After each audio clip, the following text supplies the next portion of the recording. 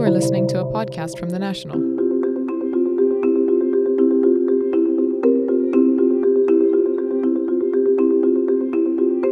Among the millions of Muslims performing Hajj this year are 200 relatives and survivors of the Christchurch attack. For them, this pilgrimage not only holds a religious significance, but also provides a deep sense of catharsis in memory of the loved ones who were gunned down.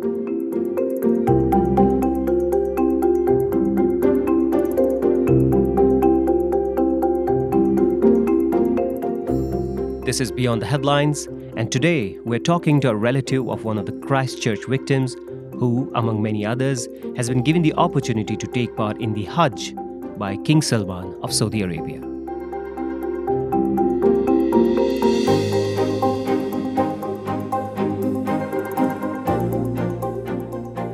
It means a lot. And for my mum and dad, seeing their daughter be able to go, like my mum, when I left her, she was crying of happiness. You know, I told my mum, please don't cry. And she's like, no, I'm crying from happiness. I'm so happy that you're going. So happy that you get to go through this experience.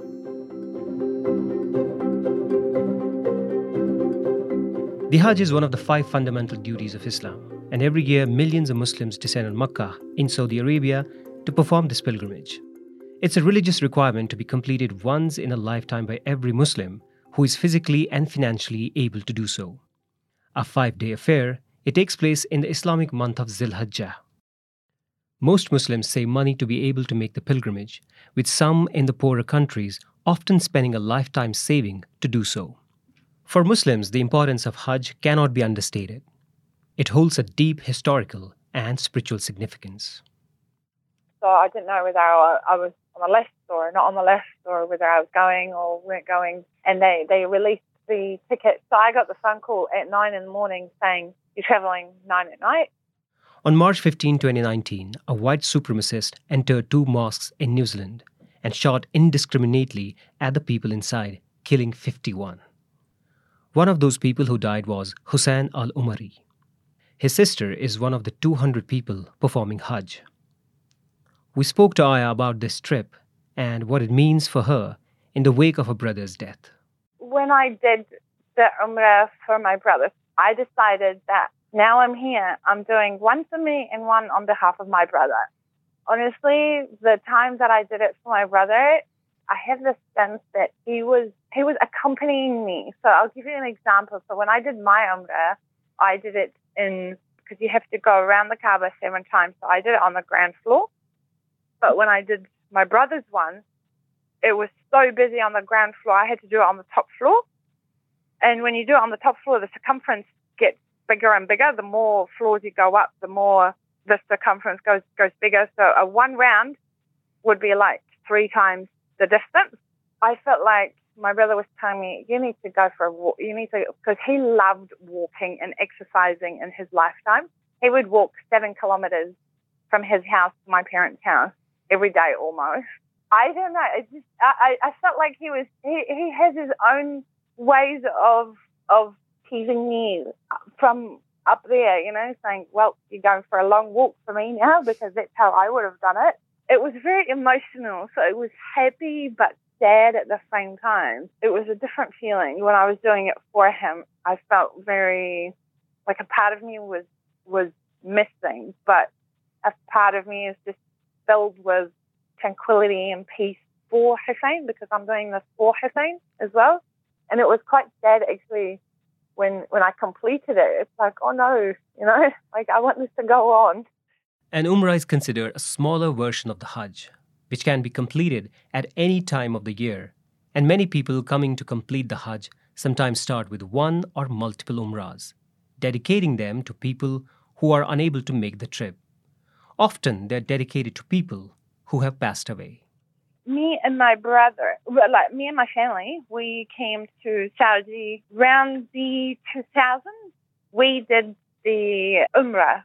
So me and my brother and mum and dad, we did that. I only remember the Kaaba itself from that time, but the rest of the things, everything is the same. When Muslims pray, wherever they are in the world, they face the Kaaba. The building, often draped in a black cloth, holds a deeply spiritual significance for Muslims around the world. As pilgrims approach the building for the first time, it isn't unusual to see them become overwhelmed with emotion.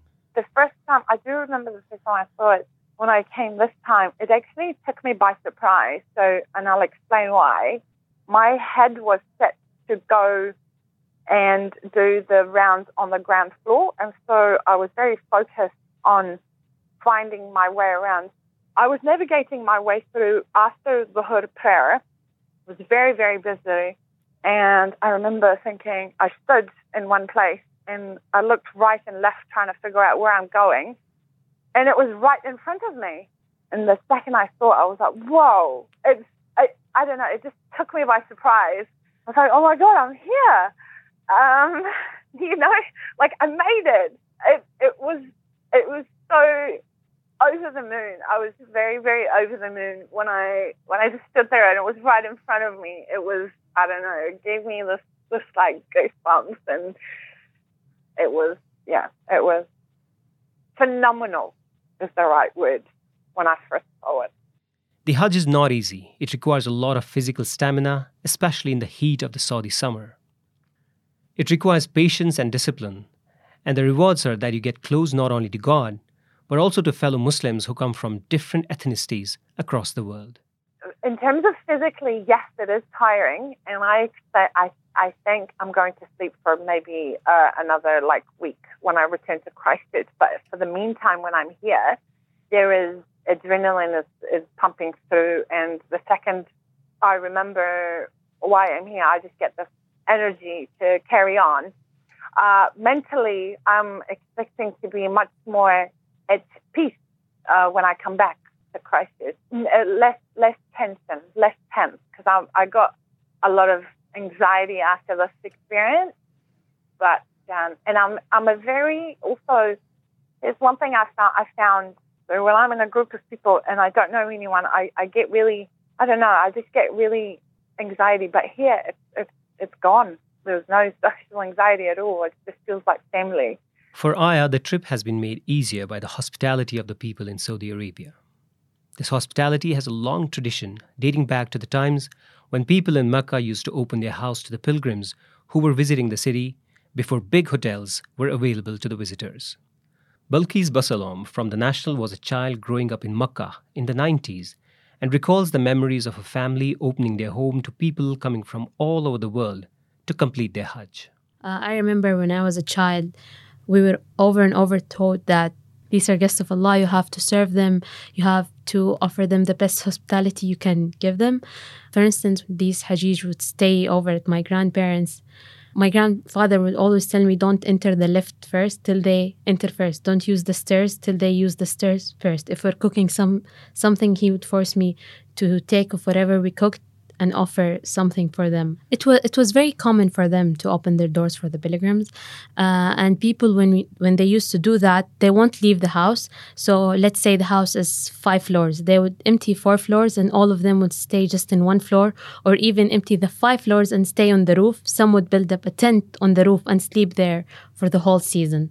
So this traced back to prior even of the start of the Islam, when pilgrims used to come to Makkah. It's part of the tradition of Meccan people to open and offer everything they have to the pilgrims. So that was part of it. And even now when the Hajjij stop staying at their houses and they just stay at the hotels, still people of Makkah try to offer their best. You find people giving out food, giving out candies. You find people just go to the hotels and give flowers to those Hajjis who are coming. It's part of who we are in Makkah to try and serve the pilgrims the best we can. Balkis recalls how early on as a child, she got a sense of kinship in the sea of diversity that is Makkah.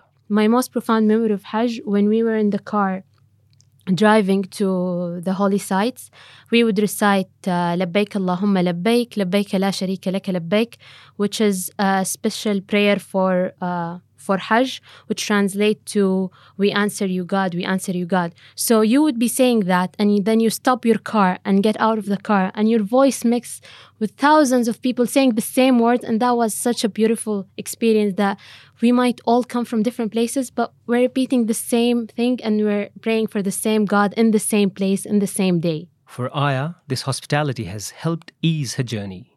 The hospitality hospitality of the Saudi people is fantastic. It just feels like you're at home, honestly. Like when I got lost yesterday, and I caught the wrong bus, and I ended up in the middle of, I didn't know where I was, and so I just stopped some random person and asked, and he pointed me to a local person, and the local person pointed me to a cop, and everybody was just wanting to make sure that I get safely back to the hotel. And not only that, but the hotel staff and any interactions I had so far in the airport was just so welcoming. A large focus of Aya's trip, outside of her religious duties, is obviously taken up by thoughts of her brother, Hussein. My mom couldn't come just for health reasons. I'm in contact with them every day because I didn't tell them when I was starting the Umrah for Hussein, but I told them when I finished it. So that was quite nice. It was very overwhelming with emotions, and they already know, but I do say to them that I'm been praying for you a lot, but inside we know.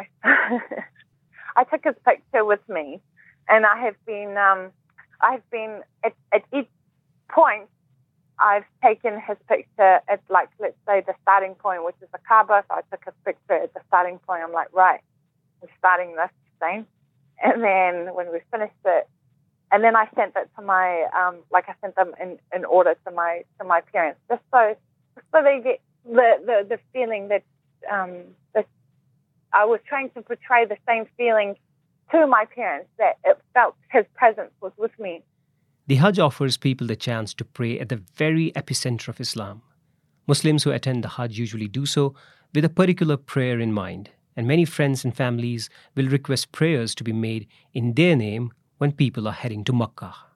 The main ones is really for mum and dad, to give them patience, to bless my mum.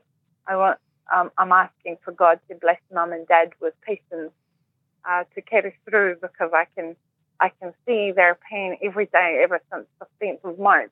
That's how I start my prayer, is to live through remaining time in this world, and then I move on to me. So forgive any sins that I have committed, and making bless me with future, a bright future, a bright career.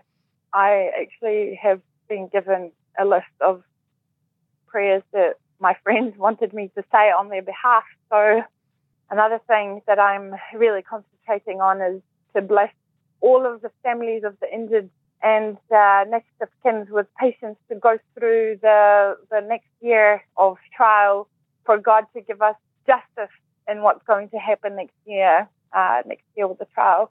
For Aya, her personal prayers are inspired largely by her elder brother. I ask God to bless us with good deeds now and a good deed in the afterlife. So one of my brother's favorite verses is I'll say it in Arabic, Bismillah ar-Rahman ar-Rahim, Rabb ibni li indaka baytan fil Jannah, which means, God, please build for me a house in heaven. And that's one thing I've been saying over and over and over again as well. I want a house for me and my family in heaven, so that we can join my brother as well.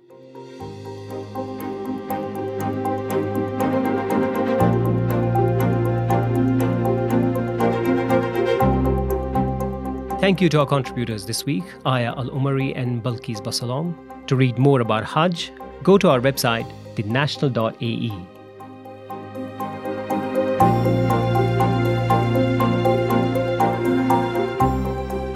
For more from Beyond the Headlines, please subscribe. This week's Beyond the Headlines was produced by Aisha Khan and Arthur Edison. I've been your host, Sohail Akram.